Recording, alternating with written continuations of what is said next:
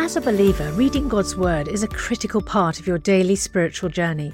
And because it's so important, we've created a unique new resource to help you immerse yourself in biblical truth and open your eyes to all God's Word has for you.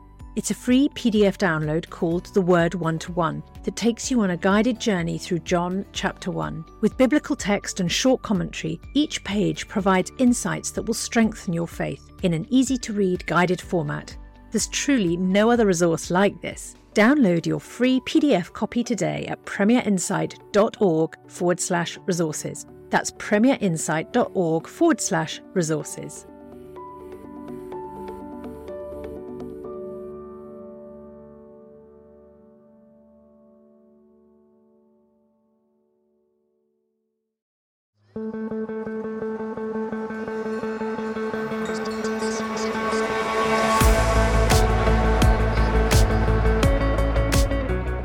The Darwinian explanation so beautifully does away with the need for any kind of top-down design. God wanted a universe that was going to follow these elegant mathematical laws, which, by the way, is one of those signposts that I see of an intelligence behind the universe. You cannot have a God who does miracles on the one hand, and yet who has this sort of, let's let the laws of physics play themselves out without interference on the other. You're having it both ways when you believe in miracles. I think I can have it both ways. Richard Swinburne says, God is totally simple. And that's ridiculous, because if he's simple, he couldn't invent the fundamental constant. Why do you think he's got to be exceedingly complex? Because he's got to hold all these electrons in his little hands. No, How can he possibly he's not be simple? that sort of God at all. He has no extension in space. Okay, I think that's obviously a trivial point. But that comes back. Hello and welcome to Unbelievable, the show that gets Christians and non-Christians talking. I'm Peter Byram, and today we're revisiting perhaps one of the best and most unexpected dialogues we've ever hosted on the show. Season 4 of The Big Conversation launched in May 2022 with a discussion between Francis Collins, a geneticist and founder of the Human Genome Project who came to Christian faith while trying to disprove God's existence, and Richard Dawkins, the world's most famous atheist author and speaker. Justin Brierley, the host, was not expecting Dawkins to accept the invitation, but he did, and, despite their vast differences in beliefs about God, Dawkins and Collins got on like a house on fire, while still having rigorous debates and disagreements about the compatibility of God and miracles with science and evolution and much more. On the subject of Dawkins and the new atheism of which he's been seen arguably as the leading spokesman since 2006, you might like to know that we're going to be discussing him and this movement in a lot more depth over the next few weeks, as we discuss a new book which comes out on the 29th of August called Coming to Faith Through Dawkins. Stick around for more information about that at the end of the programme, as well as a short compilation of what happened recently when Dawkins ended up having an exchange with the philosopher Richard Swinburne on the simplicity of God, which ties in neatly with today's episode. And also at the end of the programme, we're going to be giving you a glimpse of the latest upcoming Big Conversation episode from Season 5, and it's a great discussion on a very hot and current topic. You can get access to watch this new episode of The Big Conversation a whole week early, as well as getting access to a special bonus clip from today's discussion, where Richard Dawkins has a whale of a time grilling Francis Collins on new frontiers in genetics, when you register at thebigconversation.show. The link is with today's programme. So, let's travel back to early 2022 to an episode recorded just as the final coronavirus restrictions were lifting, to hear Justin Brierley host this big conversation between Francis Collins and Richard Dawkins on biology, belief and COVID. Can science and faith be reconciled? Well, hello and welcome to The Big Conversation from Premier Unbelievable with me, Justin Brierley. The Big Conversation brings the biggest thinkers together to discuss the biggest questions in science, faith and philosophy. I'm joined on today's show by Richard Dawkins and Francis Collins to talk about biology, belief and COVID. Richard Dawkins is Emeritus Professor of the Public Understanding of Science at Oxford University. He's a world-renowned scientist. His book, The Selfish Gene, is a classic of evolutionary biology. But Richard, of course, is well known also for his critiques of religion as an atheist. His book, The God Delusion, was a bestseller when it was published. And his most recent books include Outgrowing God, A Beginner's Guide to Atheism. Francis Collins is also a renowned geneticist who oversaw the Human Genome Project and was, until recently, director of the National Institutes of Health in the USA, leading their response to COVID, and just recently been appointed as acting science advisor to the president. Francis is a committed Christian. His 2006 book, The Language of God, A Scientist Presents Evidence for Belief, explained why he believes God and science do go together. He's also the founder of BioLogos, an organisation that seeks to do the same. So today we'll be looking at the different journeys of these two men, why two eminent scientists come to such different conclusions about God, and looking at all the questions raised by science, atheism, Christianity, and COVID in today's world. So Richard and Francis, welcome along to the programme. Thanks, Justin. Thank you. I'm really privileged to have you both on the same call and to be able to do this with you. It's been a real dream come true bringing you together. So thank you both for being here. Let's just start though with, reflections on, just about 2 years now in this pandemic. How has that impacted you? I'll start with you first, Richard. What's been your experience as we've come through this time? My personal experience has been that I've been able to get on with a lot more work. I've written 2 books while being locked down. So naturally, I'm not pleased about people being ill, and I've eagerly taken up every offer of vaccination that I could do, and I've tried to, insofar as I can influence anybody else, try to persuade other people to get vaccinated as well. I'm gobsmacked by the truly idiotic resistance to vaccination that seems to come from a kind of political, ideological stance. But apart from that, no, I've been working hard under lockdown and really quite enjoyed it. Well, are you returning to something a bit more like normal? I know that you've been doing a few more in-person events and that sort of thing recently. Yes, I did a big event in London 2 days ago with 1,000 people, and many of them were wearing masks in the audience, some of them were not. And then the next day I did a podcast live with somebody. So yes, we're starting to emerge a bit. The British government is emerging, I think, a bit too fast, in my opinion. They've relaxed all lockdown restrictions just last week, I think. I think political pressure to do that, and I think I'm not an expert. I mean, Francis may say something about that. It seems to me to be premature. Well, we're recording this. This won't go out at the time that we're recording, so the situation may have changed a little by the time this is broadcast. But of course, yes. Francis, obviously you've been very much at the forefront until very recently of the COVID response.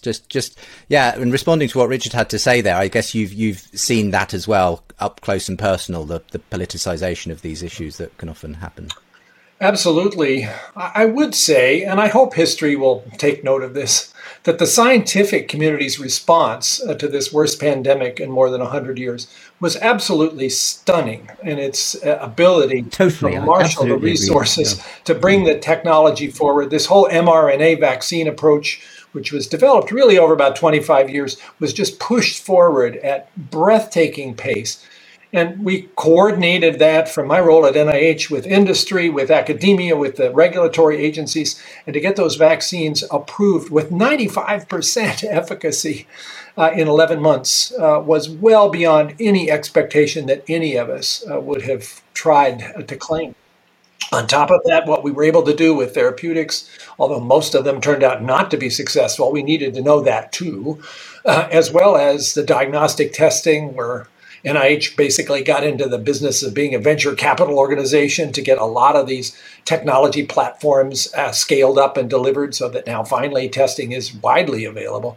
All of those things, I just got to say, although it was exhausting, and I don't think I've worked this hard since I was an intern in medicine, to see the way in which people came together and insisted on rigor in everything was breathtaking. What was not so breathtaking was the response, certainly when it came to vaccines. Richard already mentioned this.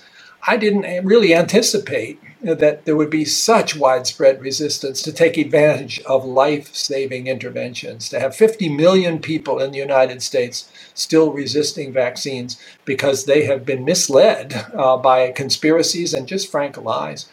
I didn't think in such a technologically advanced country that would be such a huge thing. And it just shows you how everything has been contaminated by politics.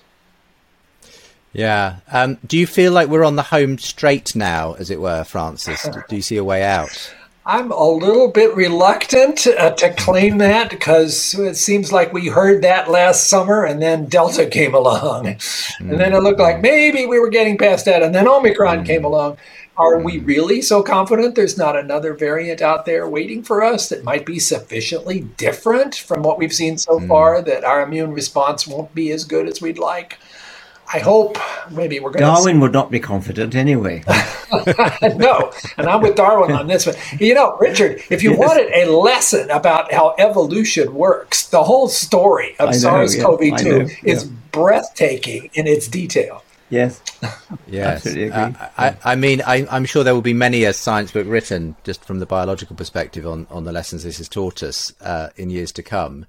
But let's start with your stories, as I promised we would. And I would love to talk about the science, both of COVID and generally genetics and the evolutionary story, before we get to the questions of faith that we're going to talk about too. But I mean, as I said, Richard, you've been well known as an atheist as much as a scientist in the recent decades. At what point did you sort of come to the settled belief that God and science essentially don't mix? Was that something you sort of decided fairly early on in your life? About 16, I suppose. My lingering religious faith had been based upon my wonder at the natural world, the beauty, the elegance of the biological world, and so I retained a belief in some kind of creator because I felt that level of complexity needed a designer. And then when I finally understood the full magnitude of the Darwinian explanation, then that dropped away, and I decided that there was no need for that, and not only no need for it, but it was actually as a counter to what I took evolutionary science to be about. And so that view, I mean, essentially, would you say that it was your science that sort of led you further down the path towards the kind of view of atheism, that there is ultimately no God? Yes, I would say that. In the case of my friend Christopher Hitchens, it was a bit different. I think in his case it was more of a political, moral reason, and that I was always less interested in that than in the scientific aspect. And in a sense, what prompted you in the end to turn from primarily being someone who, you know, talked about the science, published books in that area, to obviously, you know, what you've been very well known for in the last 15 years or so with the God delusion? What was it that prompted you to want to really nail your colours to that mast? Well, it's a minor part of what I've been doing. Virtually all my books are about science, and that's what I would wish to be remembered for. Sure. And then I think it was probably I was not very happy about the election of George W. Bush, although nowadays, with hindsight, I mean, compared to Trump, I sort of felt, you know, come back, George W. All is forgiven. But it was the feeling that that there was a kind of religious takeover in a way. I mean, he wasn't really that religious, but that's what it felt like at the time. And my literary agent, John Brockman, who had been discouraging me from writing a book about religion, he said, "You can't sell that in America." Then after George Bush had been in power for a while, he said, "Now's the time to write it," and so I did. Right. Francis, remind us of your story briefly.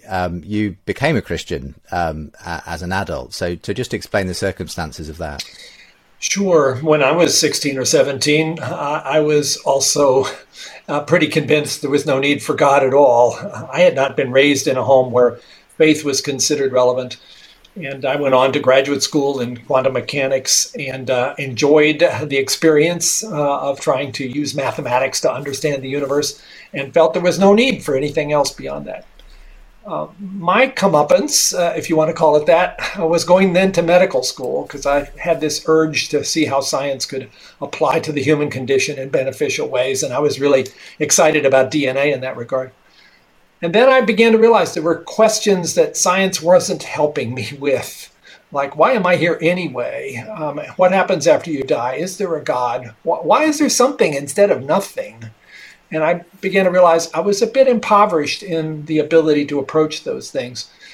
I set about, therefore, trying to understand how people had answered those questions and quickly found myself in theological quarters and thought I would be able to shoot down all their arguments. To my surprise, and particularly influenced by the writings of C.S. Lewis, I realized that my arguments were actually pretty superficial, and ultimately, over a 2-year period with a lot of kicking and screaming, came to the conclusion that faith was more rational than atheism for me, and ultimately that faith had to have an anchor, and that anchor became the God of Abraham, and ultimately I recognized the person of Jesus Christ as a historical figure about which we know a great deal, as an answer to a lot of the problems that I otherwise couldn't solve. And reading the words of Matthew 5 and 6, the Sermon on the Mount, recognize there the kind of truth about how to live that I wanted to embrace. So I became a Christian at 27, and I've been there ever since. And obviously, in today's discussion, you're going to be talking about the reasons for that and the way it intersects with your science. But it certainly hasn't stopped you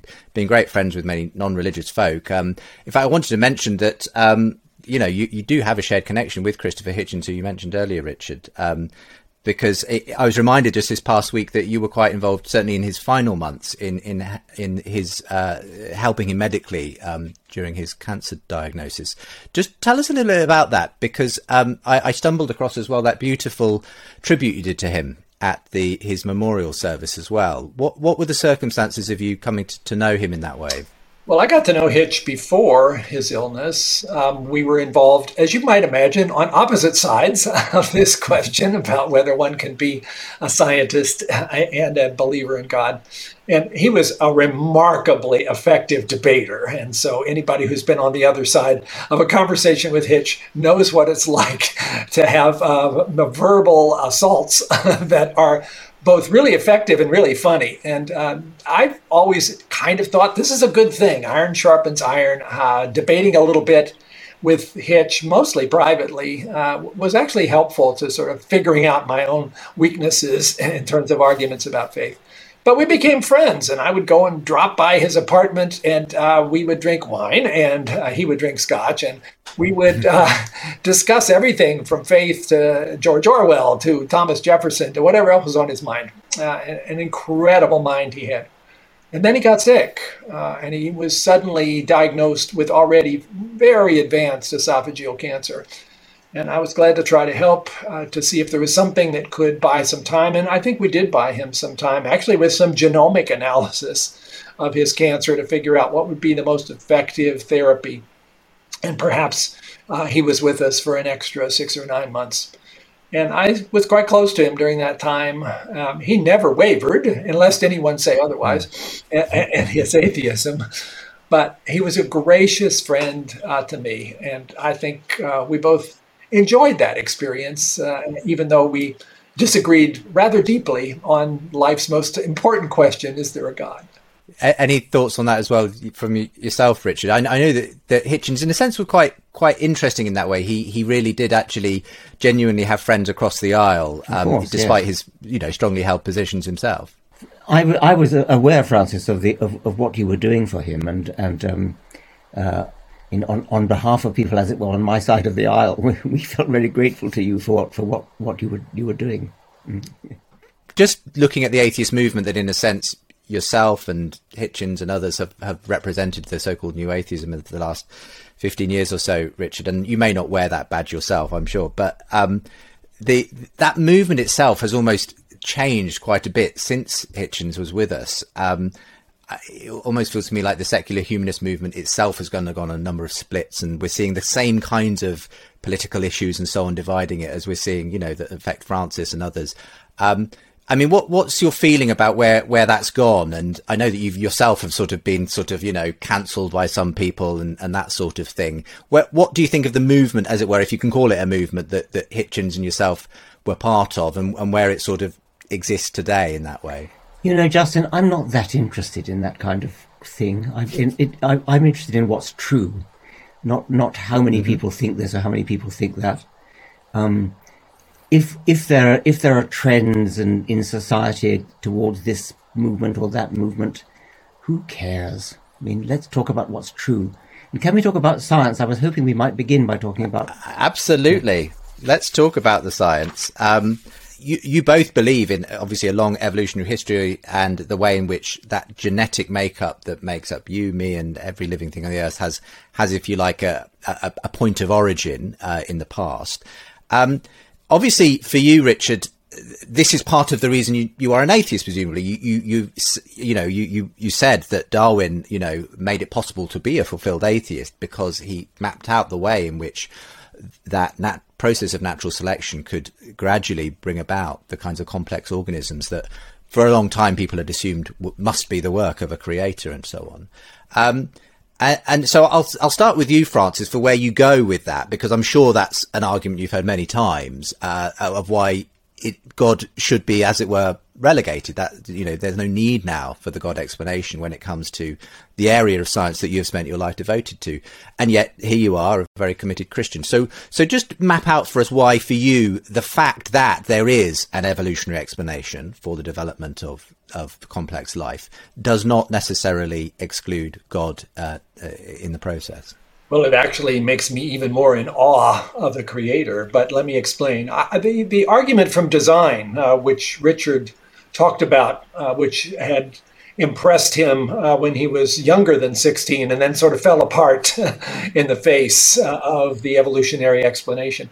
I guess that argument from design has never really grabbed me, maybe because I was already deep into the science before I started asking these questions about faith. But certainly, evolution is incredibly powerful as an explanatory science to understand the amazing diversity of creatures that we see around us and that we know have lived in the past. But I don't see how that in any way excludes the possibility that there was a plan. It's just, for me, that steps further back. And if God had the intention of ultimately putting forward on this small blue planet somewhere on the outer edge of a galaxy, creatures with big brains who would have conversations like this, and who might even be interested in whether there is something beyond what they could see materially, wouldn't evolution have been a very elegant way to do so? And if God, who's, in my sense, outside of space and time, and therefore doesn't require a way to have been begun, used this process and knew full well how it would happen because of this ability to be outside of time, I think that's just an amazing concept that brings together what I find to be really important questions about the something versus nothing and the meaning of life, together with what I know as a scientist. Because my prior for whether there's a God was not zero. It was like maybe. And as I began to look around, and I wrote a bit about this in the Language of God, and the BioLogos website has lots more about it, there were in fact evidences, not proofs, we're not given that, but evidences even from science itself that something seems interesting here about the nature of the universe, as if it, as Freeman Dyson once said, almost knew we were coming. Yeah, and in that sense, it's a sort of it's a holistic picture that draws you obviously to that conclusion, not just looking at a DNA or one particular thing. I mean, Richard, again, you'll be familiar with these sorts of arguments as well. How would you respond? Well, Francis started to stray into the more difficult physics, the cosmology, the origin of all things. But let's just stick to evolution for the moment. I think if I were God and I wanted to create life, maybe even human life, which is part of the expectation of, I think, a religious person, I think I would not use quite such a wasteful, long, drawn-out process. I think I just go for it. I mean, why would you choose natural selection? Before we rejoin the rest of today's podcast, I've got a very special offer for you to help you have an even more meaningful spiritual experience this Easter. As you know, N.T. Wright is without doubt one of the greatest Christian thinkers and apologists of our time. And some of Tom's answers to questions about Jesus' death, resurrection and return are some of the most poignant and thought-provoking. That's why we've created a brand new downloadable devotional resource that's perfect for the Easter season, featuring these questions and Tom's answers. This 5-day devotional journey titled Jesus' Death, Resurrection and Return is only available to friends like you as our thanks for your gift today. And remember, your support is truly critical to help keep resources and podcasts like Ask NT Wright Anything and Unbelievable going strong, because this ministry is completely funded by friends like you. So please give the very best gift you can today and make sure to download your copy of Jesus' Death, Resurrection and Return devotional at premierinsight.org/Unbelievable Show. That's premierinsight.org/Unbelievable Show. Thank you.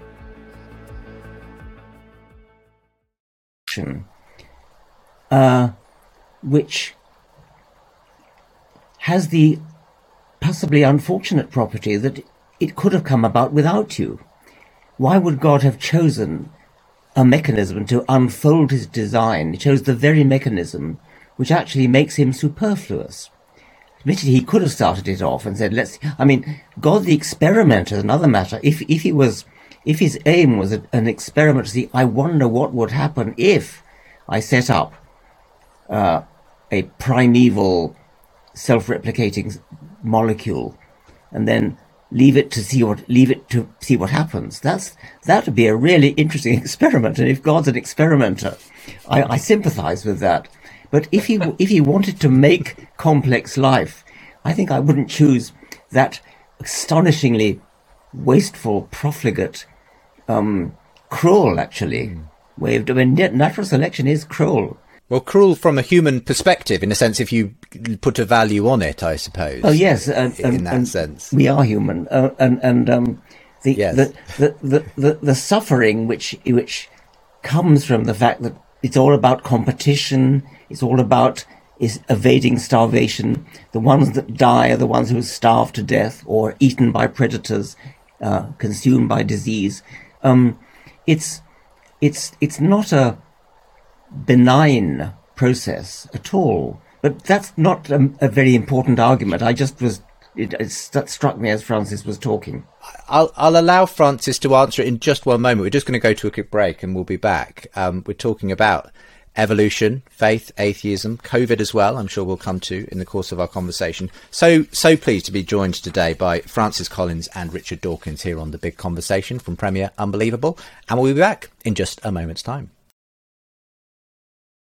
Welcome back to today's show. We're talking about biology, belief and COVID. My guests are Francis Collins and Richard Dawkins. So just in that last section, Francis, Richard saying, and I think it's a very common question, if God were going to create life, why this process, which on the face of it takes so long, is so cruel and wasteful in many ways.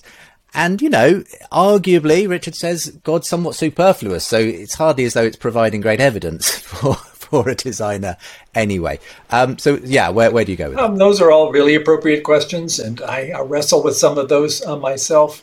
Point out a couple of things, though. One is that I don't think the fact that it took a long time should trouble us, particularly from God's perspective. It's a long time for us, but again, in this view where God is pretty much outside of space and time, it's a blink of an eye, with a full knowledge of where the outcome would occur.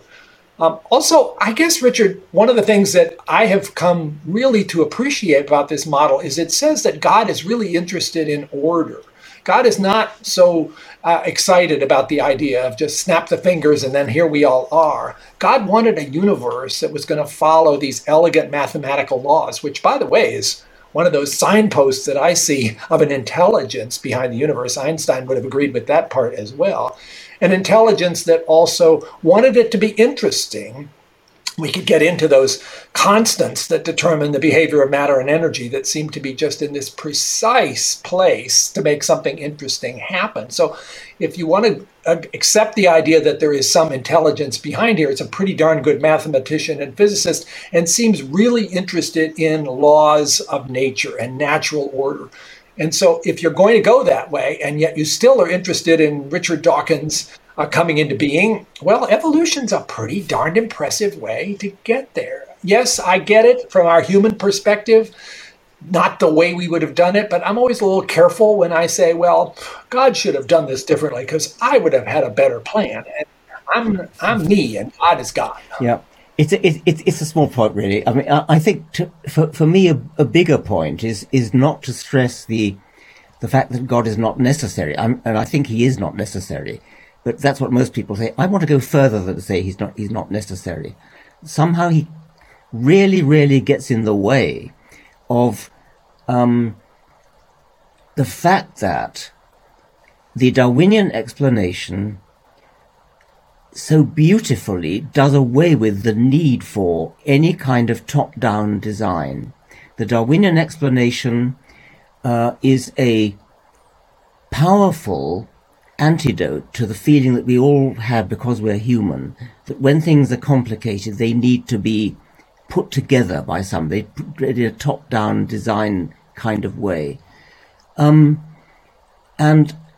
if you really understand that the evolutionary process starts with simplicity and builds up to complexity and elegance and beauty and strong illusion of design, then to smuggle design in again at the beginning is to betray the entire enterprise which you've spent so long working out and building up. The enterprise has been, we now understand that you don't actually need a designer for it to explain complexity. It really can come about. That's a beautiful idea.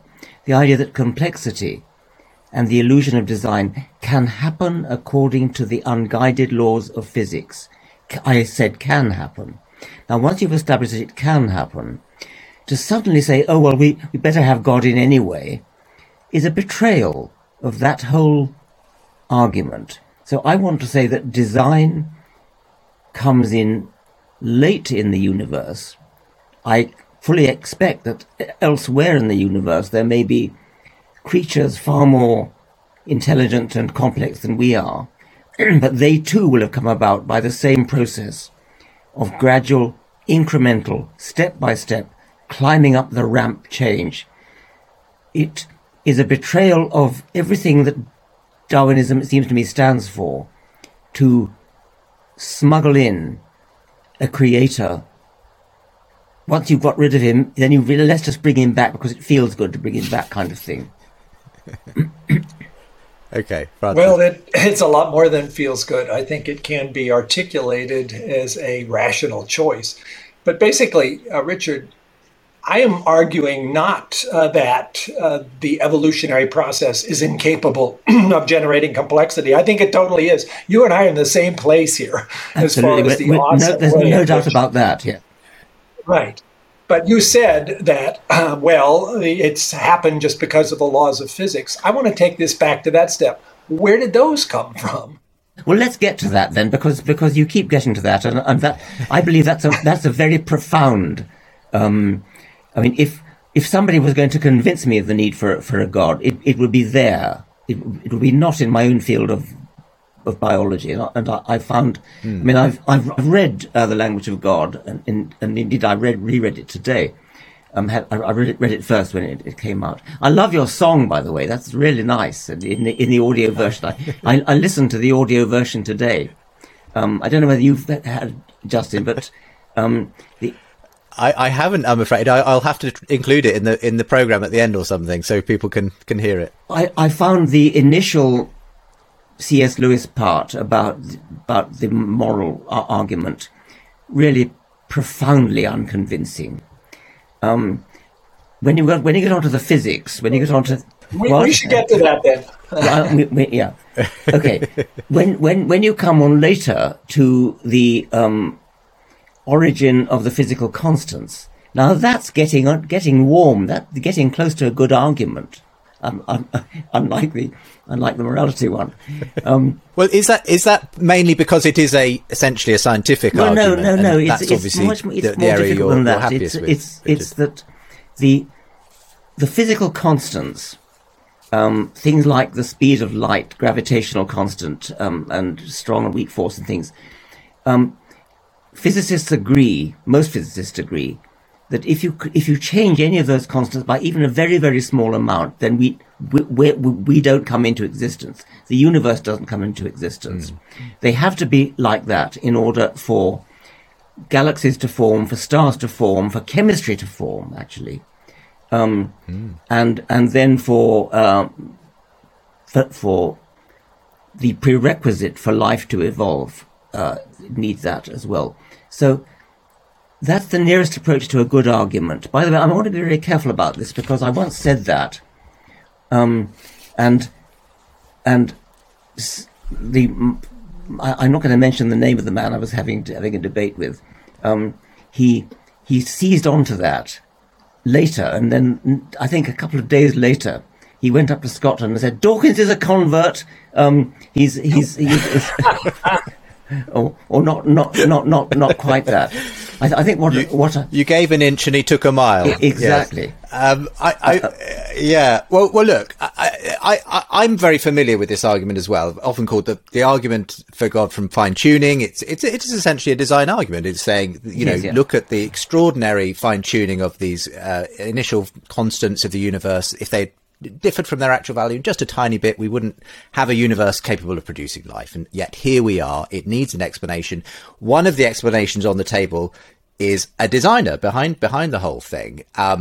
And when you look at the extraordinary numbers we're talking about, you can see why it does, even for someone like you, Richard, you'd say that if there were an argument, it might be this one. And actually, I've heard many other atheists say that, Peter Millikan, I think Hitchens, all said, okay, that might be the one if you were going to, crack the door open a little bit. But I think what you were coming to, Richard, is why you still think this is, you're still essentially pointing to a gap and filling it with God. Is that your problem because it with seems to me this? all you're doing is pushing it back a stage, and you've still got to explain God. Right. You're saying we need an explanation for the fine tuning, and so we postulate a fine tuner, but you haven't explained anything. I mean, you simply invented. Okay.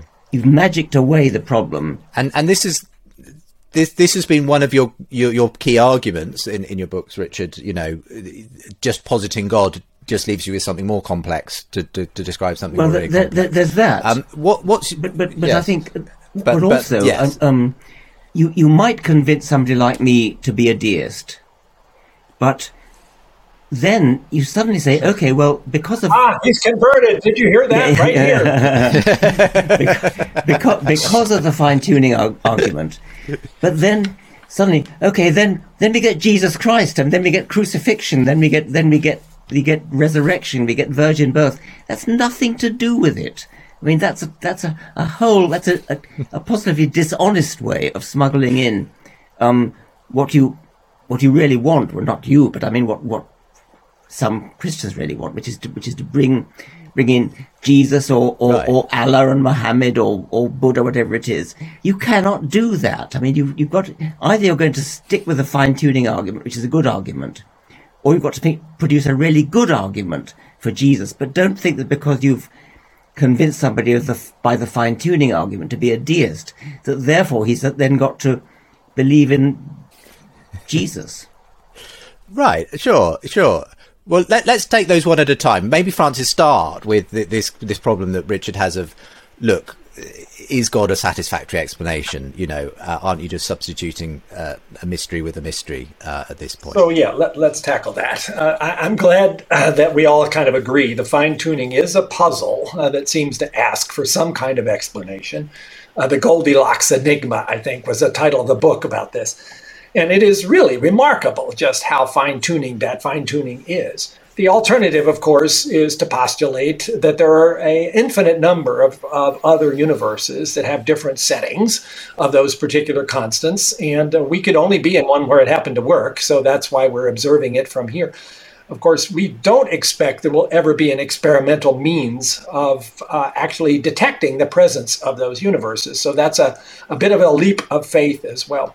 But I go a little beyond just the fine-tuning argument, also to the argument about the Big Bang and what came before that. And here, Richard, is where I don't agree with your argument that if you say God is the creator who actually set this all in motion and, as you have said, twiddled the dials for these constants, that then you need to create a reason or a creator of God to start the whole thing off. Because again, I think of God as being outside space and time, so all of our arguments about how you have to have a beginning and an end don't apply anymore.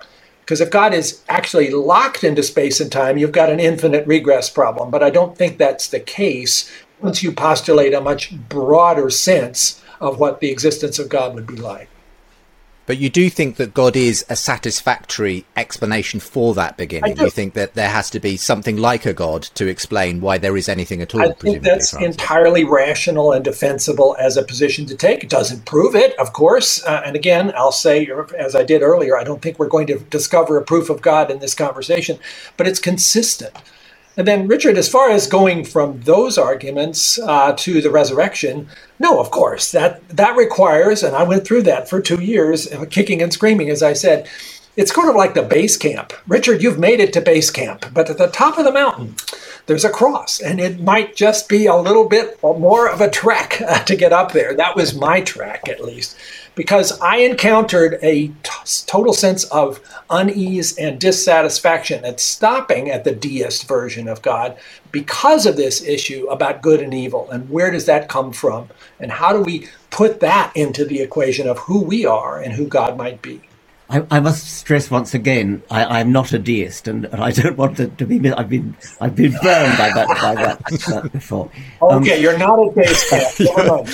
We're quashing those rumours right away. The thing about God being outside time, and therefore, with one bound Jack was free. It's so easy. I mean, it's such a facile, easy way to do it. You just sort of say, well, we've got this problem of the origin of the universe, what came before the Big Bang.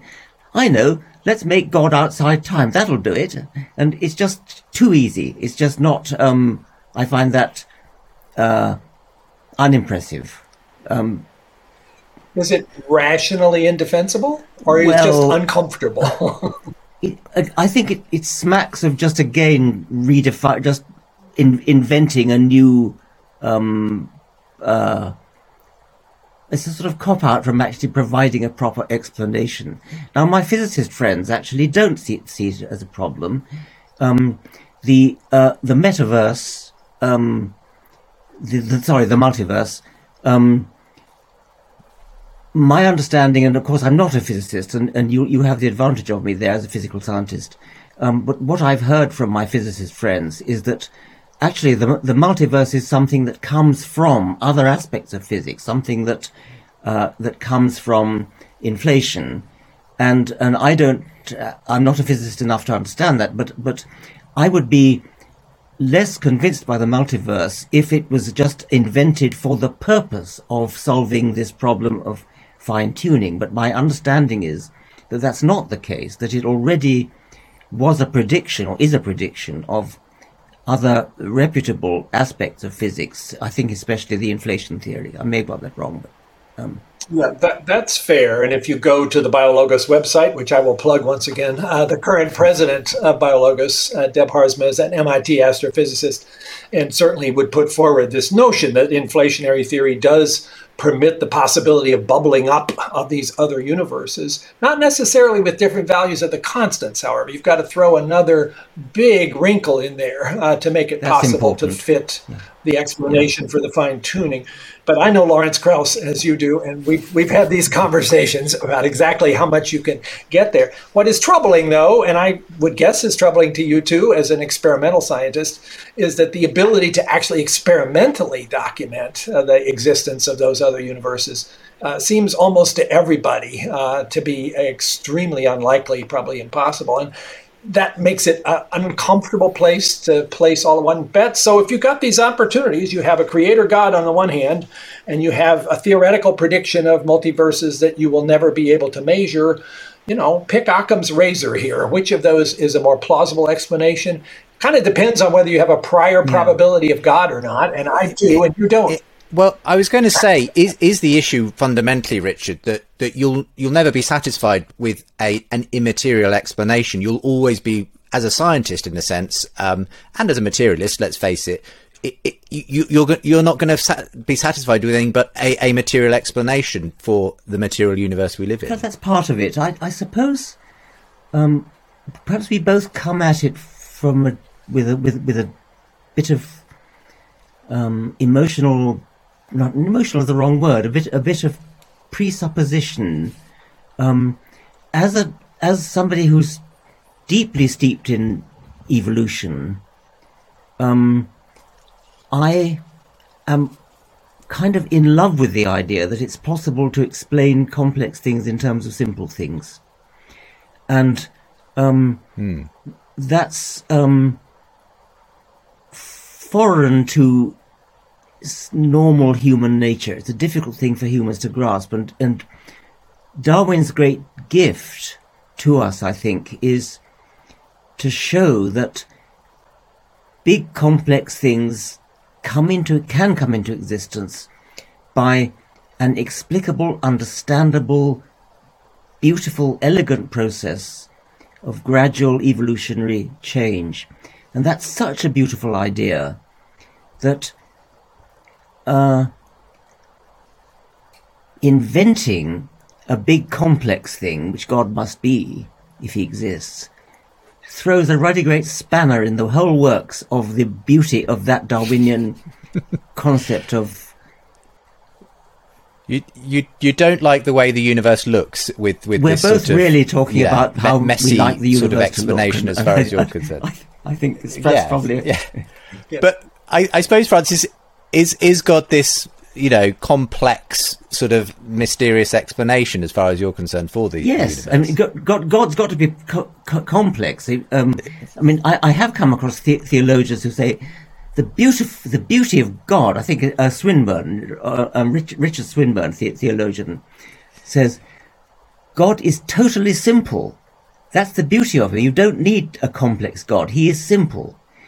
And that's ridiculous, because if he is simple, he couldn't invent the fundamental constants and the laws of physics. And well, let's Francis, what's your view on that? No, I think whatever ability we humans have to try to imagine what God is really like, if God exists, and I believe he does, is got to be so completely pathetic compared to the reality of that complexity and that awesome capability as a physicist, mathematician, a mind. I think of God as a mind, not as some, gray-haired guy in the sky, which has been an unfortunate image foisted on generations of believers.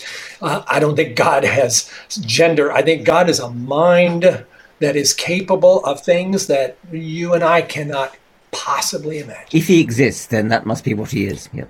Yes, if God exists. Now, you almost sound, Richard, that you would be disappointed ultimately if that was the explanation. You would prefer that there be a sort of Darwinian explanation of the universe itself. That's sort of where your mind goes. You don't like the idea that there's actually is some kind of a mind behind it. Yeah, that's a fair summary of what I just said. On the other hand, I will say that I don't think this is a trivial question. I think that whether or not there is a God is the biggest question you could ask, because actually it's a scientific question. Francis may disagree with that. I think of it as a scientific question. Okay, why do you disagree, Francis? Well, it depends on what you set as the boundaries of a scientific question. I think Richard is getting at the fact that means science is the only way to answer it. And I think if there is something outside of nature, and if God exists, God is definitely outside of nature, then the tools that we use to investigate nature, which is science, and it's really good at that, may not be adequate for this. So in that regard, I don't think it is a scientific question. I think you can explore possible bits of evidence, but I don't think you can prove yes or no to the God question solely with the tools of science. Well, you sort of have been in a way, because you've been using a scientific argument. I mean, the fine-tuning argument is a scientific argument, and what I would say is that it was not a proof; it was an inference. No, that's right, but it's a plausibility argument, but it's using the methods of science. You're saying that the phenomena The phenomena we see are that there are fundamental constants we don't understand, and they're fine-tuned. And a reasonable scientific model to account for that would be a supernatural mind. And I would say, I agree that what I was trying to say was that a universe with a supernatural, with a creator mind, a creative intelligence, would be a totally different universe from one without. It would be a gigantically different problem we're trying to solve. If the reason for the laws of physics is that somebody made them up, then that is a scientific fact of profound importance. A very different kind of universe from what it would be if nobody made them up. Yeah. Point taken. And is this where you have this famous quote, Richard, which I'll quote back to you now, which is, the universe we observe has precisely the properties we should expect if there is, at bottom, no design, no purpose, no evil, no good, nothing but blind, pitiless indifference. Now, is that the universe you observe, I suppose? Because my suspicion is Francis might say that's not. Well, as a biologist, it certainly is, yes, and I suspect that. I mean, I think I intended that to be general, and I still do.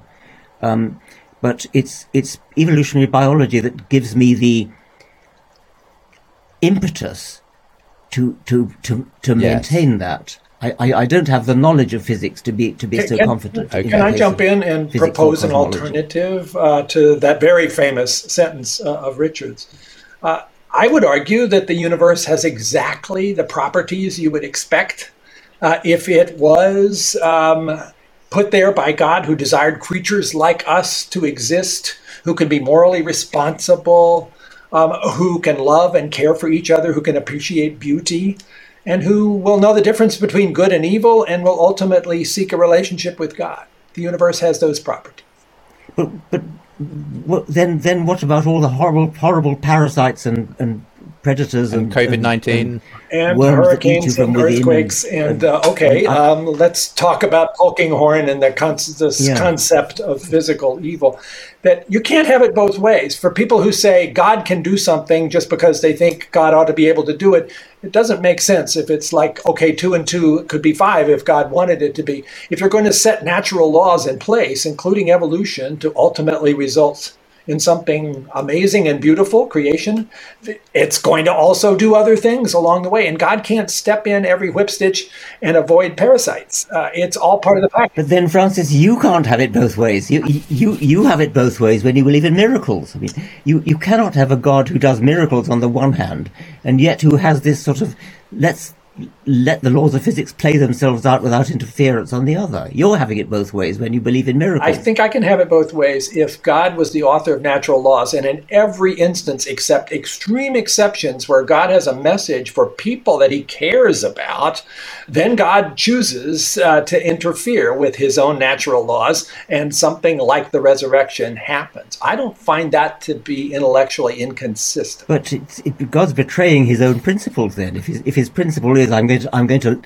give them free will, I'm going to let it all happen, I'm not going to interfere when there's a hurricane, I'm not going to save this child's life, then on the other hand, you're saying that sometimes he does step in.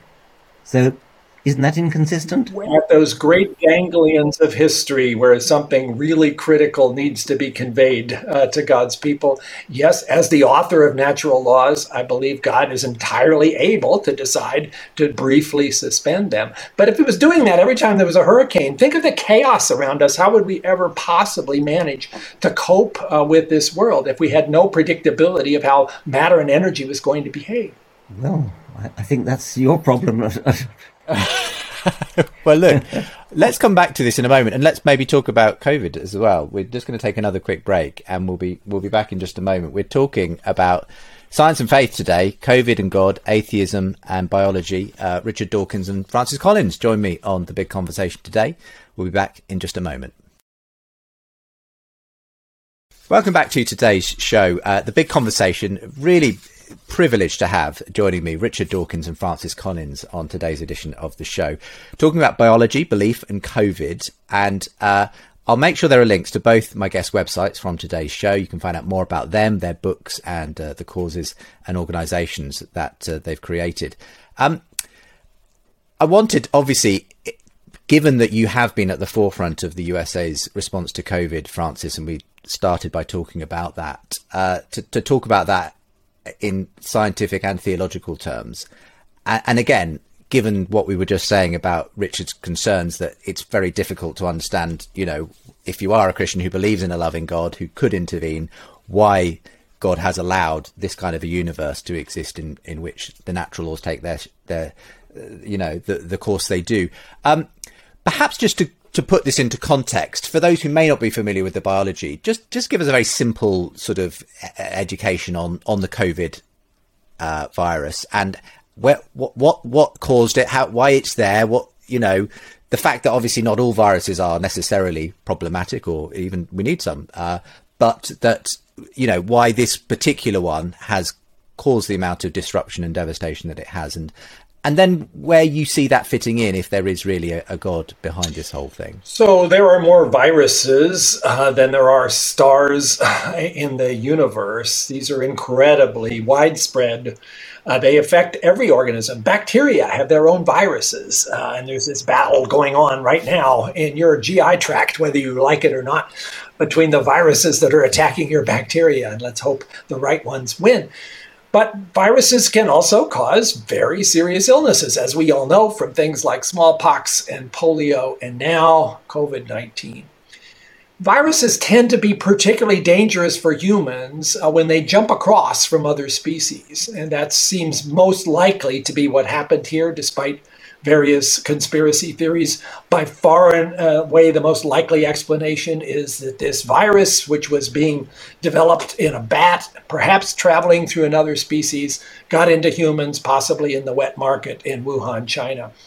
And there it found a host that was very susceptible to its ability to multiply itself. It bound to human cells using a human protein on the surface called ACE2, which allowed that virus to get inside and then take over that host cell's machinery and replicate itself at a very rapid pace and then spread to other cells nearby.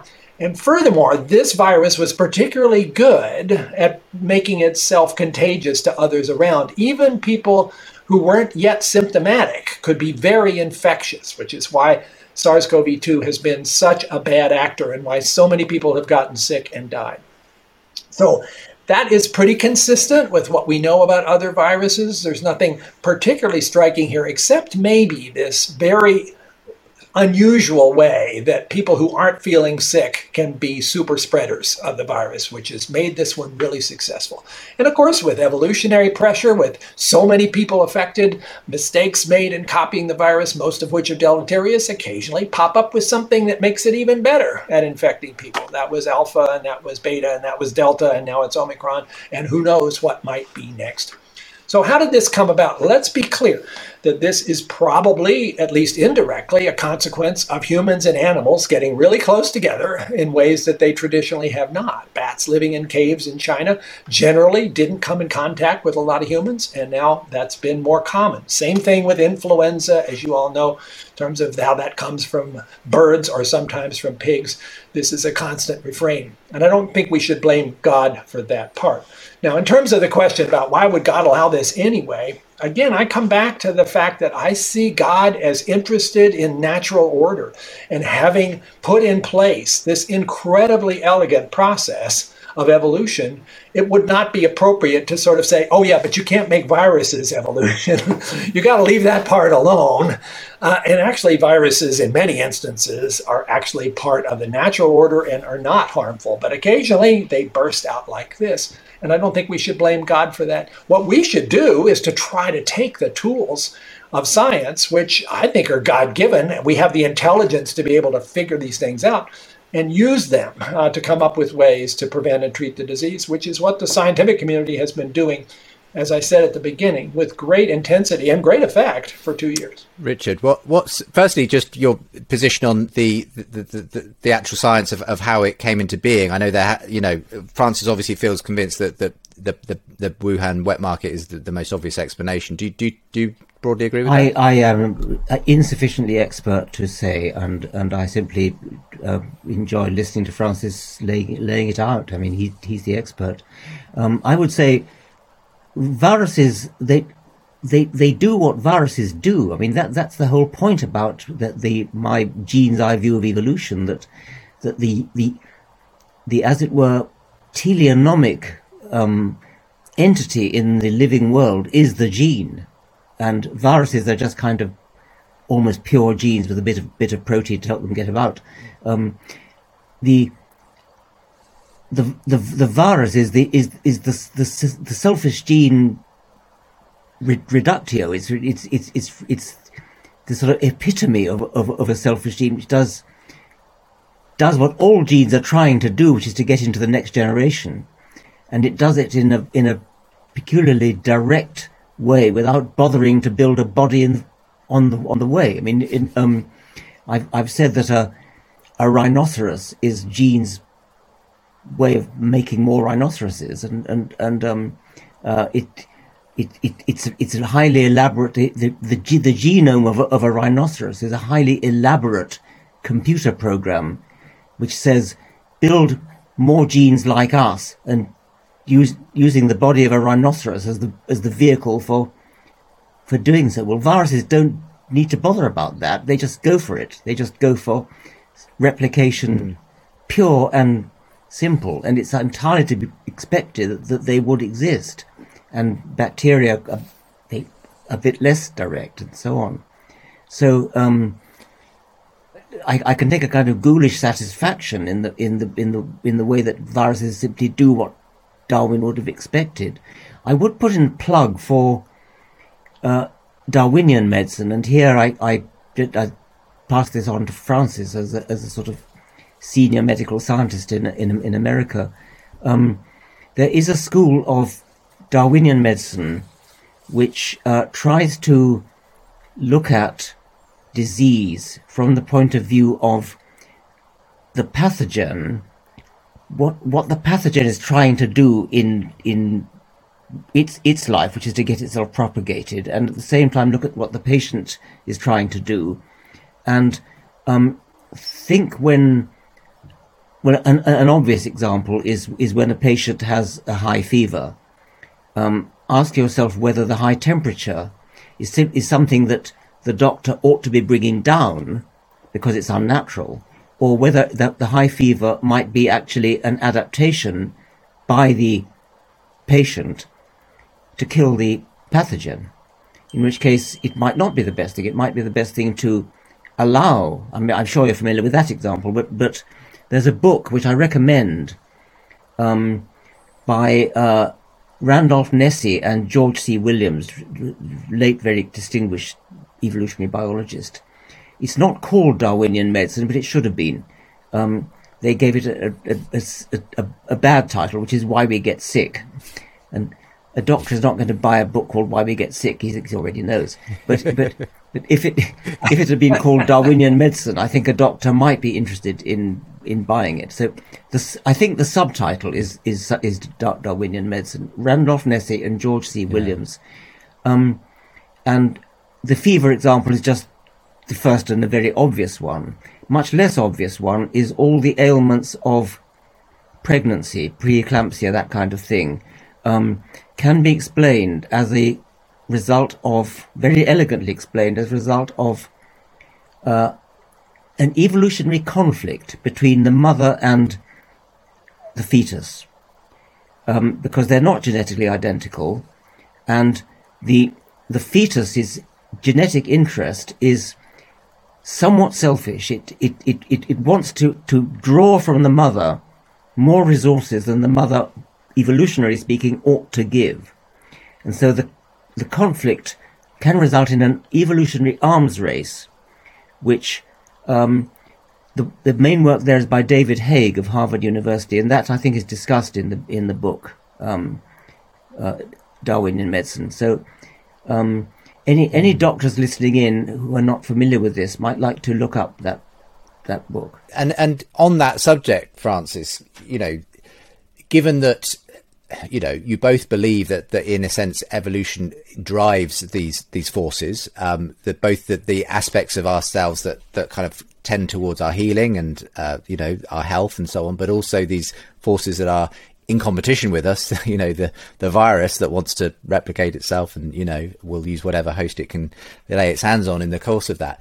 For you, this obviously, for Richard, this doesn't sit well with the idea that there's a God on top of this whole thing. But for you, you're really happy to say it's the sort of the sharp end of the kind of deal we've got, as it were, as embodied conscious agents, that this is the kind of world God had to put us in order for us to be the kind of people we are. Is that what you're saying there? That's what I'm saying, and to follow natural laws and order in the universe, just as tectonic plates must slip in order for this planet to be what it is. And so viruses must come into being if evolution is going to run all of the programs that it has capable of doing to generate interesting biological outcomes. And that, again, I come back to Polkinghorne's concept that those things could be called physical evil when they actually harm and take the lives of innocent people. But they are a component of the fact that we are in a universe that follows laws.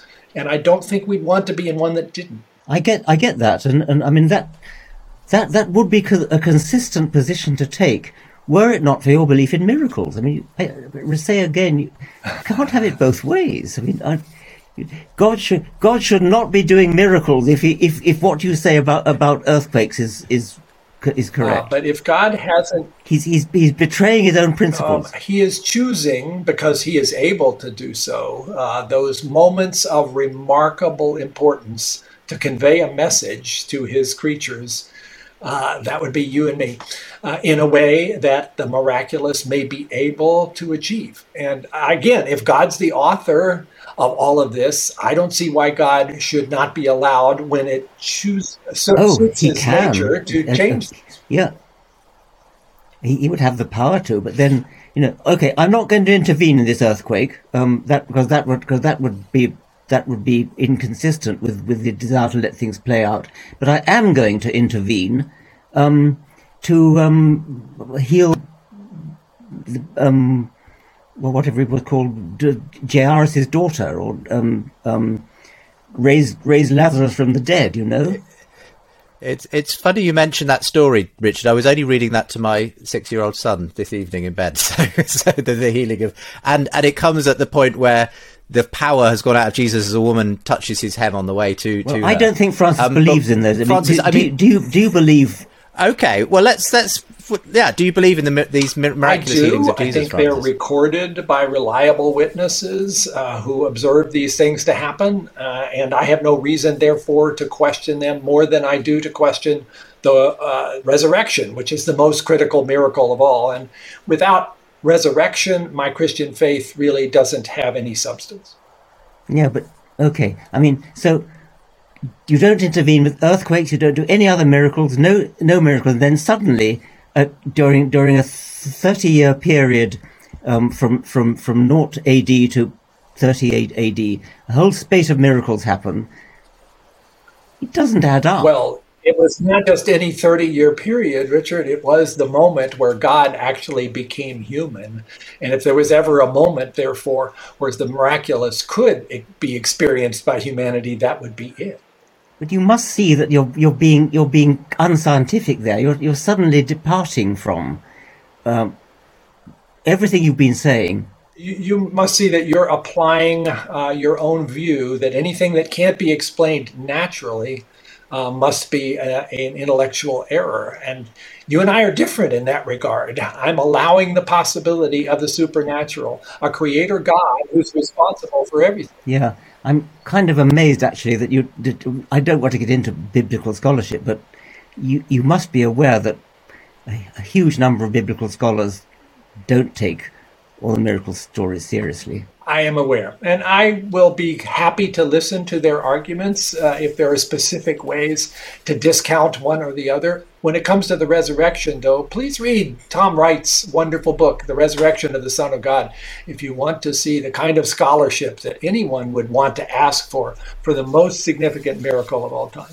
let's just return to the issue of, the fact that, as you said, Francis, that as much as there has been this disease and the way that COVID has ravaged the earth, and there has been an extraordinary response from the scientific community, and an incredible amount, despite the politicization that's inevitably happened of it, an incredible amount of human sacrifice and willingness to help people. Here in the UK, certainly, the whole point of the lockdown was really to protect the most vulnerable. There's an argument there, and I'll put this first to you, Richard, that very instinct to protect the most vulnerable, to make sure that the elderly are not simply, gone because of this disease and everything else, even if the younger, sort of more fit members could have, rode it out, without all the interruption to life and everything. That's not a very evolutionary way of, looking at life. It's not survival of the fittest. We seem to have decided that actually humans should not be subject simply to the natural processes of what happens, that we're going to use every gift at our disposal to hold on to life and to value the life of even the most, vulnerable individual, a baby, someone with Down syndrome, a person with, and that, and many people have said there's something of the divine in that. And I suspect Francis might say that. So I'll let Francis respond to that. Well, he more than suspect. I mean, he says it in the language of God, and it's the beginning of the book, and it's where he's quoting C.S. Lewis. We come to that. I said earlier that I thought it was deeply unimpressive, and I need to obviously defend that because I know it's close to Francis's heart. Francis says in the language of God that altruistic acts of this kind are explicable by evolutionary means where there's kinship involved, as in social insects, and where there's the prospect of reciprocation.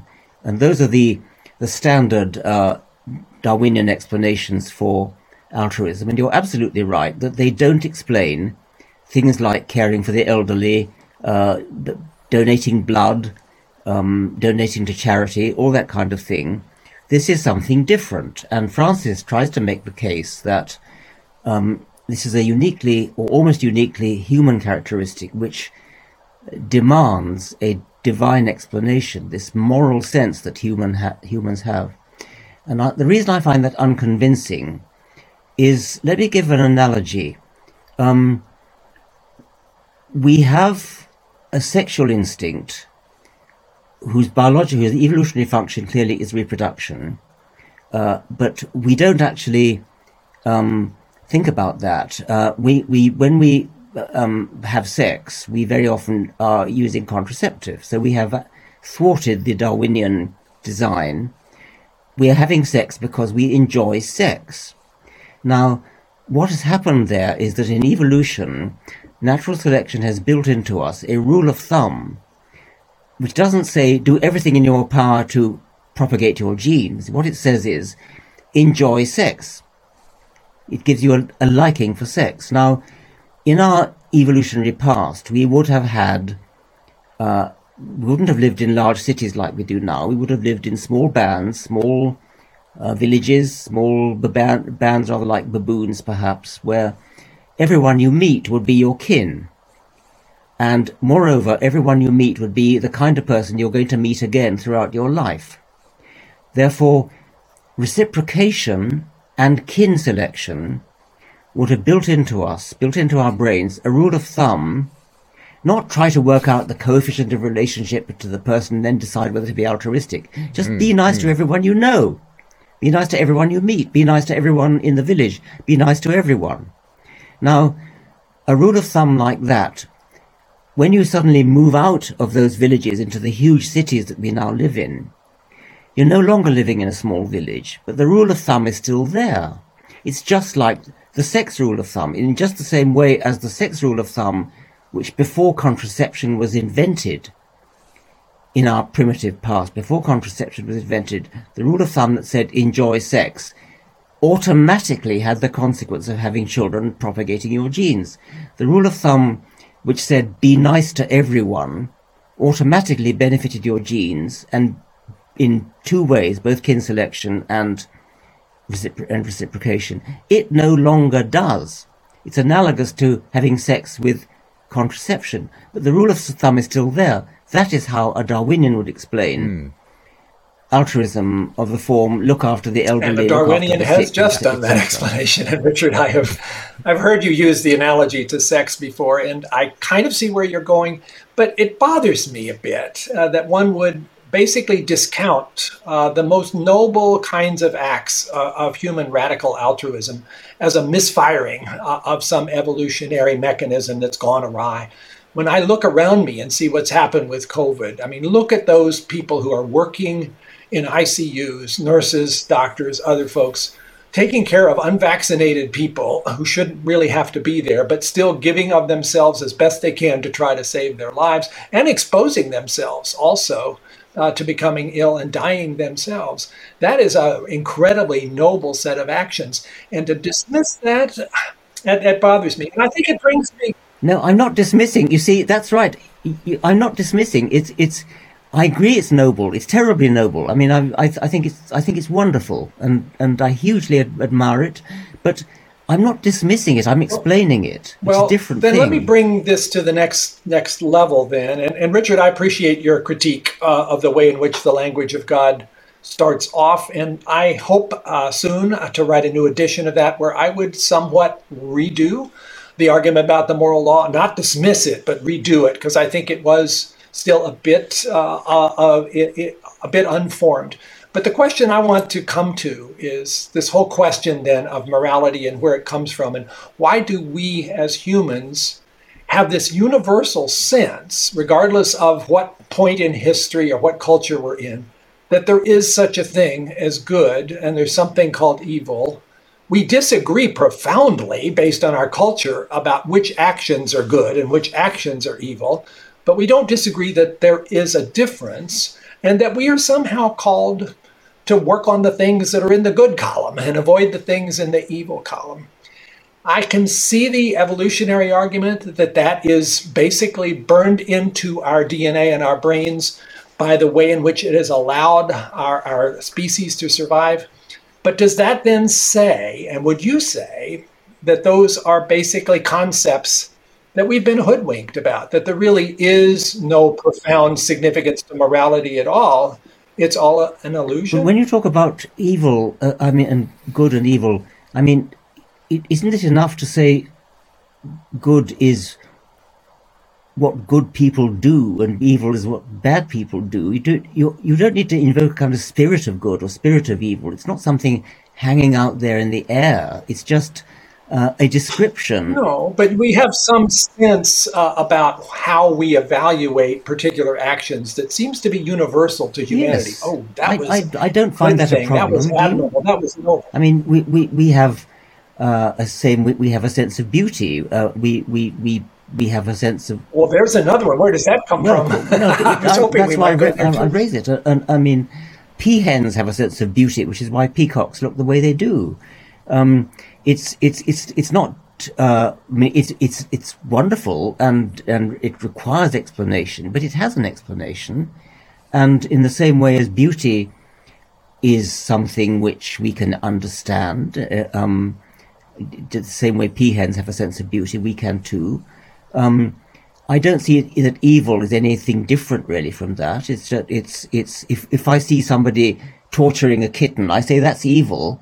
But I'm not saying he's imbued with the spirit of evil. I'm just saying he's a nasty, bad man. I suppose the place where I often see that the difference is that while we may all go along with the evolutionary explanation, that tells us why we do the thing, why we have this sort of moral code, if you like, even if we accepted that was a sort of, a reasonable explanation. There is still that sort of so-called is-ought difference, isn't there? And the fact you can explain what is doesn't necessarily explain why we ought to do that. I mean, do you think, if you don't believe there's a God saying you should fulfill your evolutionary sort of potential, what is the sense in which morality is binding on anyone, Richard, I suppose, is perhaps the next question. Why should we obey these moral principles that may be burned into us by our evolutionary story? Yes. The first thing I would say is that I very much hope that we don't get our morals from any of the Abrahamic religions, because it would be a horrible world to live in if we did. I think. But where do we get them from? Go on. Yes. I mean, where do we get them from is a very interesting question. And what I notice looking at history is that they change in a good way. I mean, as Steven Pink has pointed out in his several of his books, like The Better Angels of Our Nature, as the centuries go by, we are getting a lot better, getting a lot nicer. I mean, we've abolished slavery. We now respect equal respect to the sexes. We don't torture animals. Well, perhaps we still do, but we should. But we're kind of getting a sense that we shouldn't, and certainly less than we used to.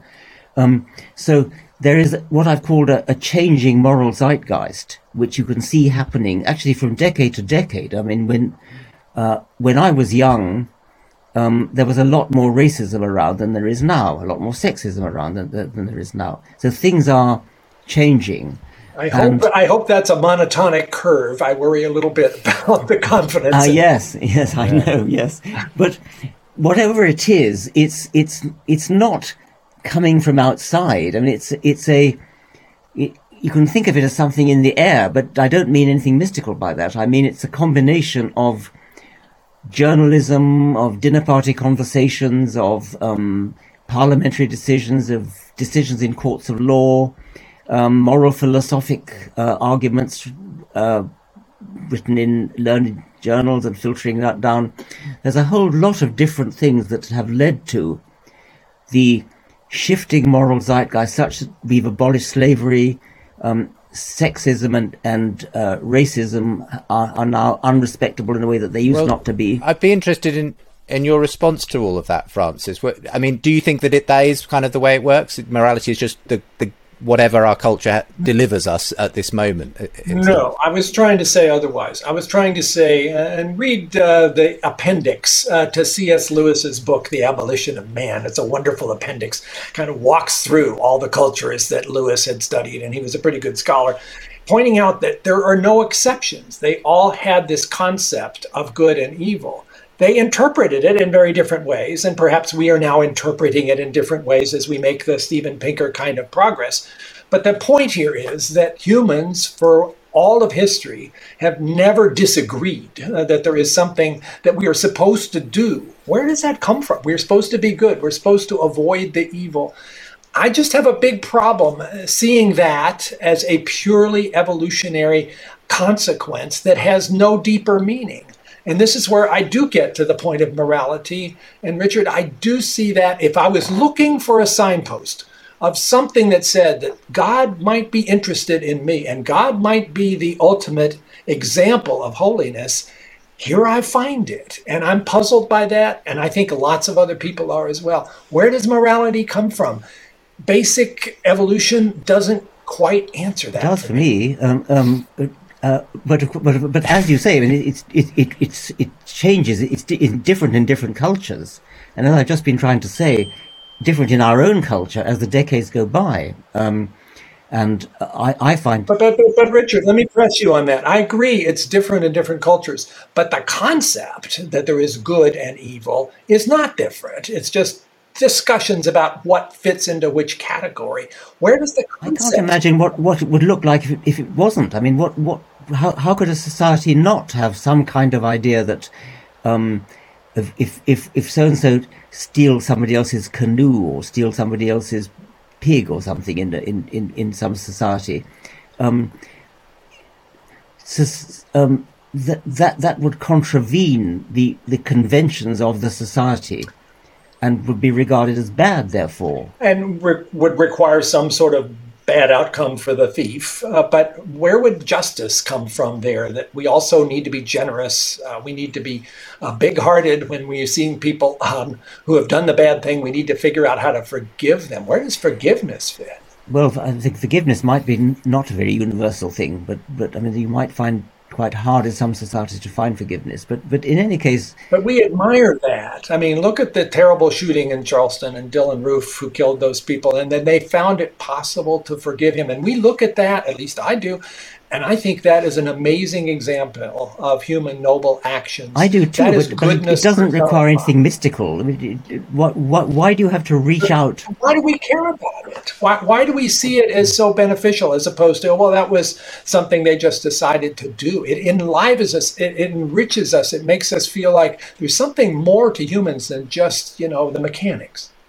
Well, you might say, why do we feel sexual desire? We know why that is, and I tried to put a case for why we feel altruism, and because of once living in these small villages, and so it didn't quite work for me though. Again, Richard, you're taking a particularly impressive and somewhat puzzling aspect of human behavior, radical altruism, the sort of Oskar Schindler who risks his life and ultimately loses it for people he doesn't even know, and saying, well, it's just a misfiring. It doesn't set well with one's sense misfiring doesn't have to have the pejorative connotation that you've put on it.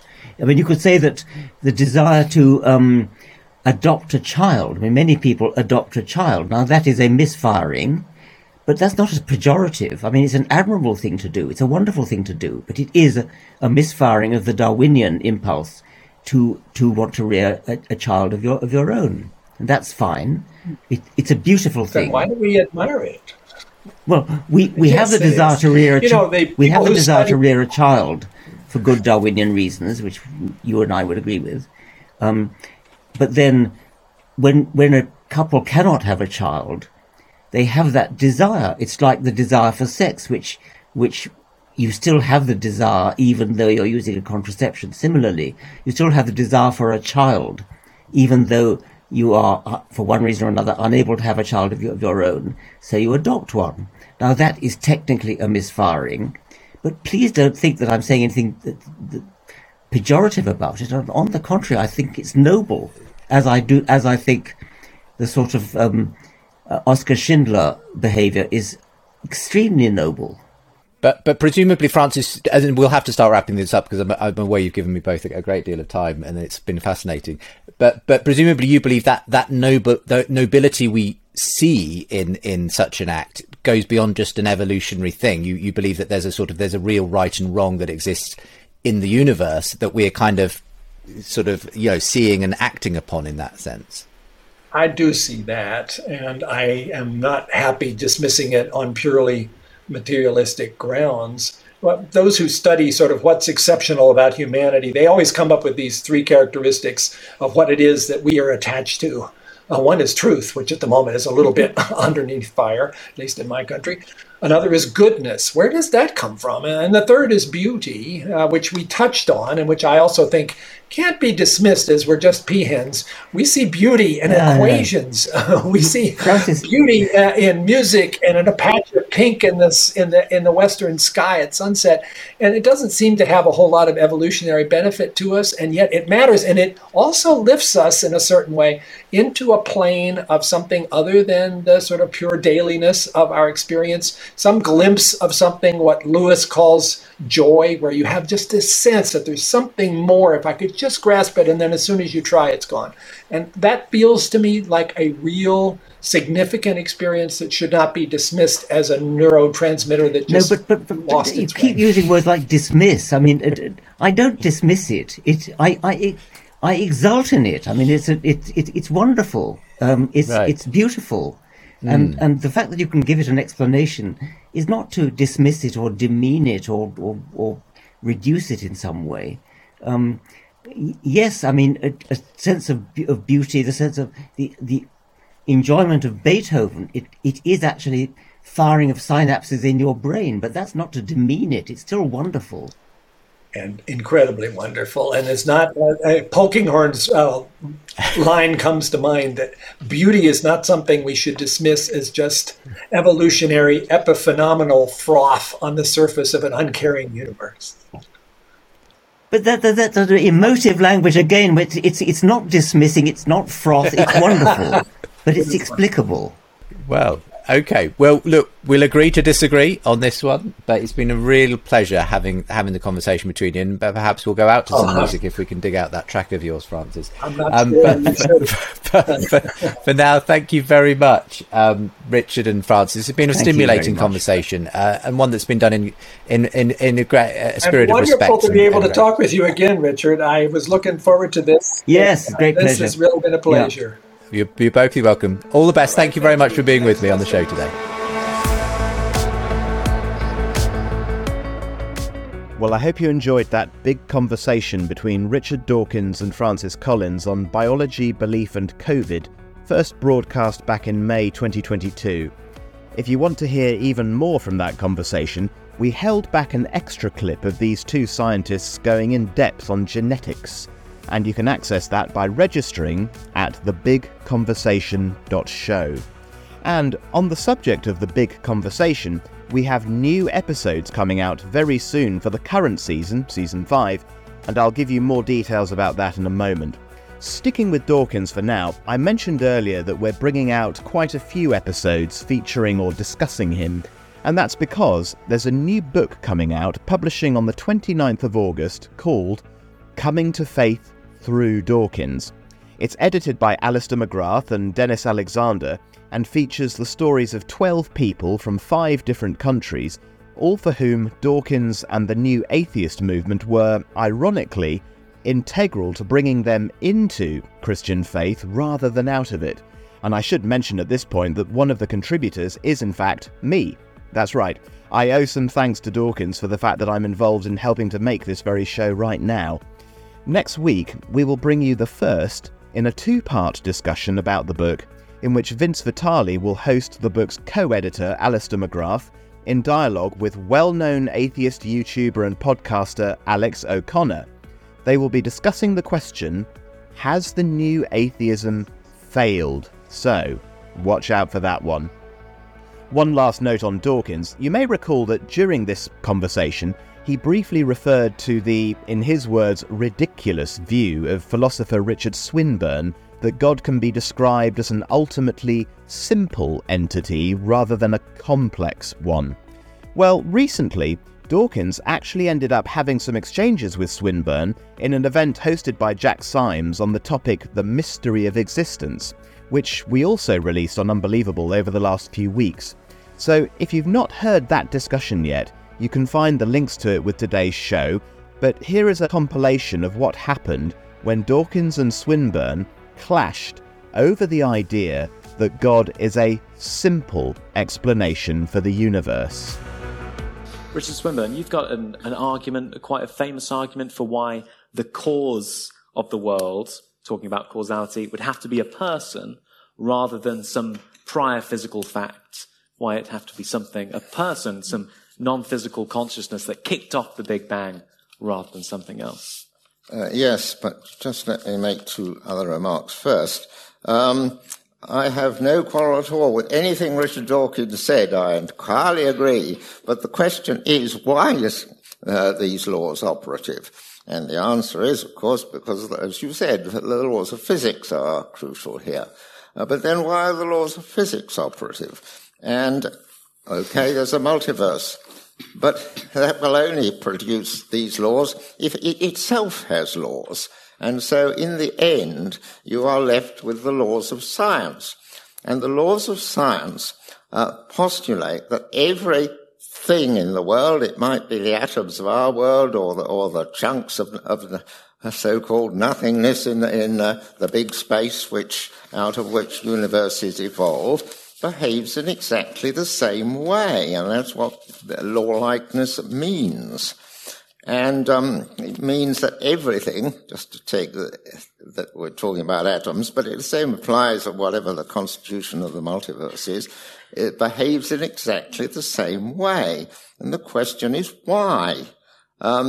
It's no good just saying there's a law of nature. The law of nature just is that they behave in this way. Full stop. So why do they behave in this way? And there are a large number of separate things, and unless something causes them to behave in the same way, we are left once again with a multitude of things. And that's why I think there's no scientific explanation of these things, because scientific explanation just consists in postulating that a lot of things behave in exactly the same way. And we want something a little simpler than that. And in fact, there is a model of causality, which is the question you were coming on to. Just before we do the model of causality, can we give Richard an opportunity to... I find this the most extraordinary idea. Richard Swinburne is saying that we need a special explanation for why every electron, every proton, every neutron, every particle behaves in exactly the same way. How could they not behave in the same way? They're all the same kind of thing. That's what they do. Well, why are the constitutions of the universe exactly the same kind of thing? If you define the kind of thing in terms of its powers, and I agree that's a reasonable way to do it, why are all the things in the universe have the same powers in the sense of attracting, for example, every other one in accordance with Newton's law of gravity or whatever else the law is? That question remains. There are two separate questions there. One is, why do these particles have the properties that they do? And that is a profound question. The other is, why do they all have the same properties, which is the one you're stressing? Yeah. And that's not profound at all. Yeah. That simply follows from the... Well, I mean, in that case, I mean, if you say they have the same powers because that's what they are, the question then is, why are all the things in the universe the same in this respect, that they have the power to attract every other body in the universe in accordance with mm-r². That is why it remains. If you are saying that you need a God to explain why all these electrons and protons are behaving the same way, a God capable of doing that would have to be supremely complicated, and yet you're saying that he's supremely simple. Why do you think he's got to be exceedingly complicated? Because he's got to hold all these electrons in his little hands. How can he possibly he's not be simple? That sort of God at all. He has no extension in space. Okay, I think that's obviously a trivial point. But that comes back to the question of causality, in fact, because there is a model of causality which is entirely not the scientific one, which we use all the time. The nature of a scientific model of causality is it postulates laws of nature acting on initial states, producing from them other states. But if you are, the model of personal action is not at all like that. If you ask anyone of the audience, why are you here? They're not saying, well, there was a scientific law in virtue of which, etc., which led to my being here. They say, well, there were some interesting talks going on, I believe. I believe that they are coming at this time and that the way to get there is this. And I have the purpose of having these, and I have the purpose of getting here.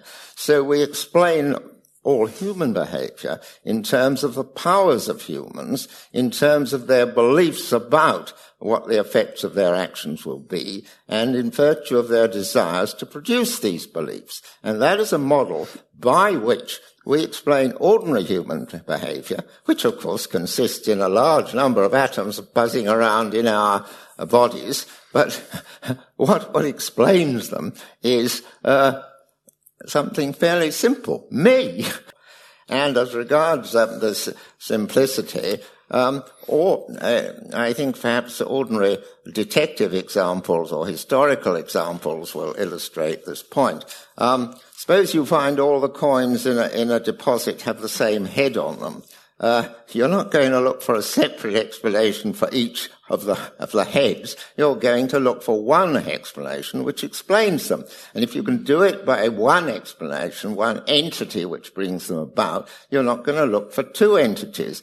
Fewness of entities, substances, as philosophers call them, as well as simplicity of properties. In other words, a number 0 as opposed to a number 2.3546. These are the criteria both in history and in detective work and in physics that you're looking for. Well, Richard Swinburne a moment ago said any scientifically minded person would believe that God is the ultimate cause. What is it about this explanation that you're not happy to entertain, Richard? Is it? Don't you know? Is it simplicity? Isn't it obvious? Is it simplicity the main point, though? Or is it just something non-physical? Richard Swinburne is saying that God is simple because he's a single entity. Yeah. How can he be a single entity if he's simultaneously controlling the universe, every particle in the universe? He's forgiving our sins. He's giving us free will. He's deciding whether or not you'll die or not on a certain day. Such a thing is not a single, simple entity. It's a highly complicated, mammoth, great, big, fat entity. Well, take another example of a very simple entity. A particle of matter here. This particle of matter is influencing all sorts of other particles of matter all over the universe. How can it do that with just being one particle of matter? Well, it does, according to the law of gravity. Well, yes, so what? I mean, well, you were saying that in order to have a large number of effects, it had to be a big thing. In order to do the things that God is supposed to be doing, he cannot be simple. He's an entity of subjective consciousness. He thinks about things. He has free will. He has the power to influence anything in the world that he wants to do. He even does the things that the Christians believe and all the other religions believe. How can you possibly say that such an entity is a single, simple entity? Well, I'm giving you the example that an entity which is a pretty small and unconscious entity can have a very large number of effects. And if God can have a very large number of effects and yet be virtually even smaller than an electron, in other words, having no spatial extension, why shouldn't you say so? It is the nature of science to postulate entities which are unobservable and have strange properties in order to explain observable entities. We postulated atoms, etc., with their properties in order to explain regular combinations of substances by weight and volume. We postulate fundamental particles to explain this. These fundamental particles turn out to be rather strange in having both wave-like and particle-like properties. But if they are able to produce this effect, then that's reason for believing them to be true. And of course you need an omnipotent being in order to produce all that, but you should go for the simplest one you can have. And the simplest one will have simple properties, and it will not be extended, because if it is extended, it would have parts, and they would have ways of behaving. If he's like us, we're not simple. Well, as regards us being, I mean, you are thinking of us as a chunk of brain, or a chunk of brain plus body. These are the causes of our thoughts, but they're not the same as our thoughts. They are the causes of our desires, not the same as our desires. Do you think and they are the causes of us. But we have a unified attitude. I mean, when we hear a sound and see a light and so on, it's not that part of us hears a sound and the other part sees a light. There's a unified self which is seeing these things and which is aware of its own beliefs at the same time. Of course, it's causally dependent, at any rate on this earth, on a body, but what is dependent on a body is a centre of consciousness of which these are properties, and therefore the properties won't be extended in the sense in which the property of this carpet is square. Do you think God can read our thoughts? Can he read the thoughts of everybody in this room? Yes. All 8 billion people in the world? Yes. And he's simple. He's reading all these thoughts, and he's simple. He's a simple entity in the sense that he has properties, but they are very big properties. But you're using simplicity as an argument in his favour on sort of Occam's razor grounds. Yeah. It's a simple explanation because he's one entity. But he's not a simple entity. He's reading 8 billion people's thoughts simultaneously. But that's not the issue at play. It is the issue. The issue is, I kind of don't agree that this is the right argument, but I do think your point is important. It's a causal simple thing. It's a single cause which generates all of it. That's your point of your coin example, right? We wouldn't say, oh my God, there are peaches all over the room. You wouldn't say, oh my God, some random people all came in and put peaches on the floor. You'd assume it was one person. So there can be causal simplicity without the entity being simple. Having said that, whether that argument ultimately works is another thing, but it doesn't require causal simplicity for the entity itself to be simple. But the argument in favour of him being simple is that we want simple explanations. That's Richard Swinburne's point. Yeah. We want a simple explanation, and I'm saying God cannot possibly be a simple explanation. He's a very complex explanation. And that was Jessica Fraser jumping in at the end there, getting involved as well. So if you want to watch or listen to both parts of the full event, see the links with today's show or visit premierunbelievable.com for the Mystery of Existence discussion parts 1 and 2, featuring Richard Dawkins and Richard Swinburne. And now, finally, what you've all been waiting for, what is coming next on The Big Conversation? Well, it's a special two-parter called The Robot Race. Given all the hype and uncertainty that's arisen recently over the capabilities of artificial intelligence, we thought we'd get two experts in this field from different ends of the belief spectrum to speak into this issue. Christian robotics expert Professor Nigel Crook engages with atheist cognitive and computational neuroscientist Anil Seth over questions about the future of humanity and AI, the nature of human minds versus robotic minds, if they can have such things, and how should we live with AI now that the genie is out of the bottle? Here is a quick teaser for the special Robot Race two-parter. ChatGPT just was released without really any thought about the ethics of making that available to anybody who has an internet connection. We are allowing large companies and governments to learn so much about us. Recent work on humanoid robots is incredibly realistic. And when you can predict what somebody does, you can control them. They're on our phones, they're in our schools, they're in our hospitals. When I asked GPT-4 to do the same again, but with fewer errors in dates and places, what it did was really revealing. We've got bodies as well as minds and souls. This idea of libertarian free will, I think, is entirely wrong and I also think is unnecessary. These systems will become more and more like us. I really don't think that AI as it is now is on a trajectory to becoming conscious, but it will certainly seem as though machines have conscious minds, and that's a danger.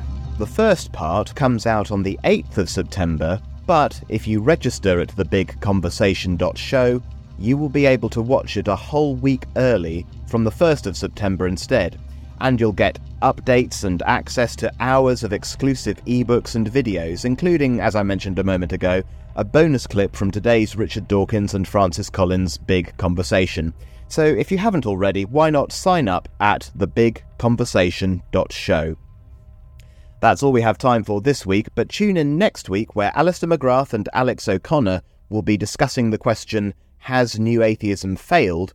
And the new book coming out on August 29th, Coming to Faith Through Dawkins. That's, as ever, on Unbelievable, the show that gets Christians and non-Christians talking. Oh, and one last thing.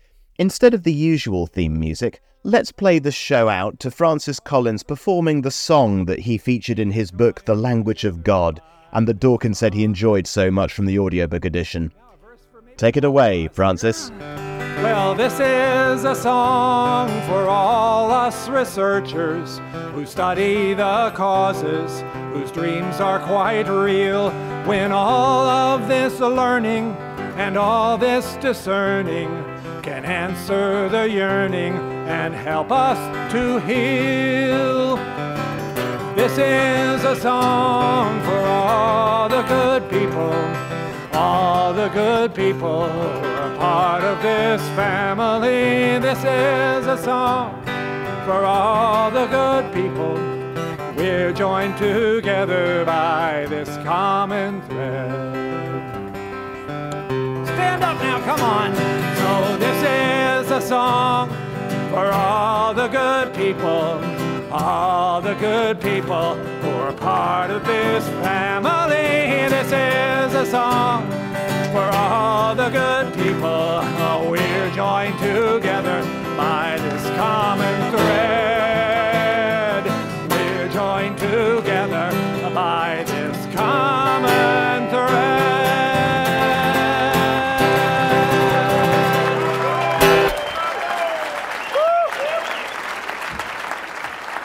you all.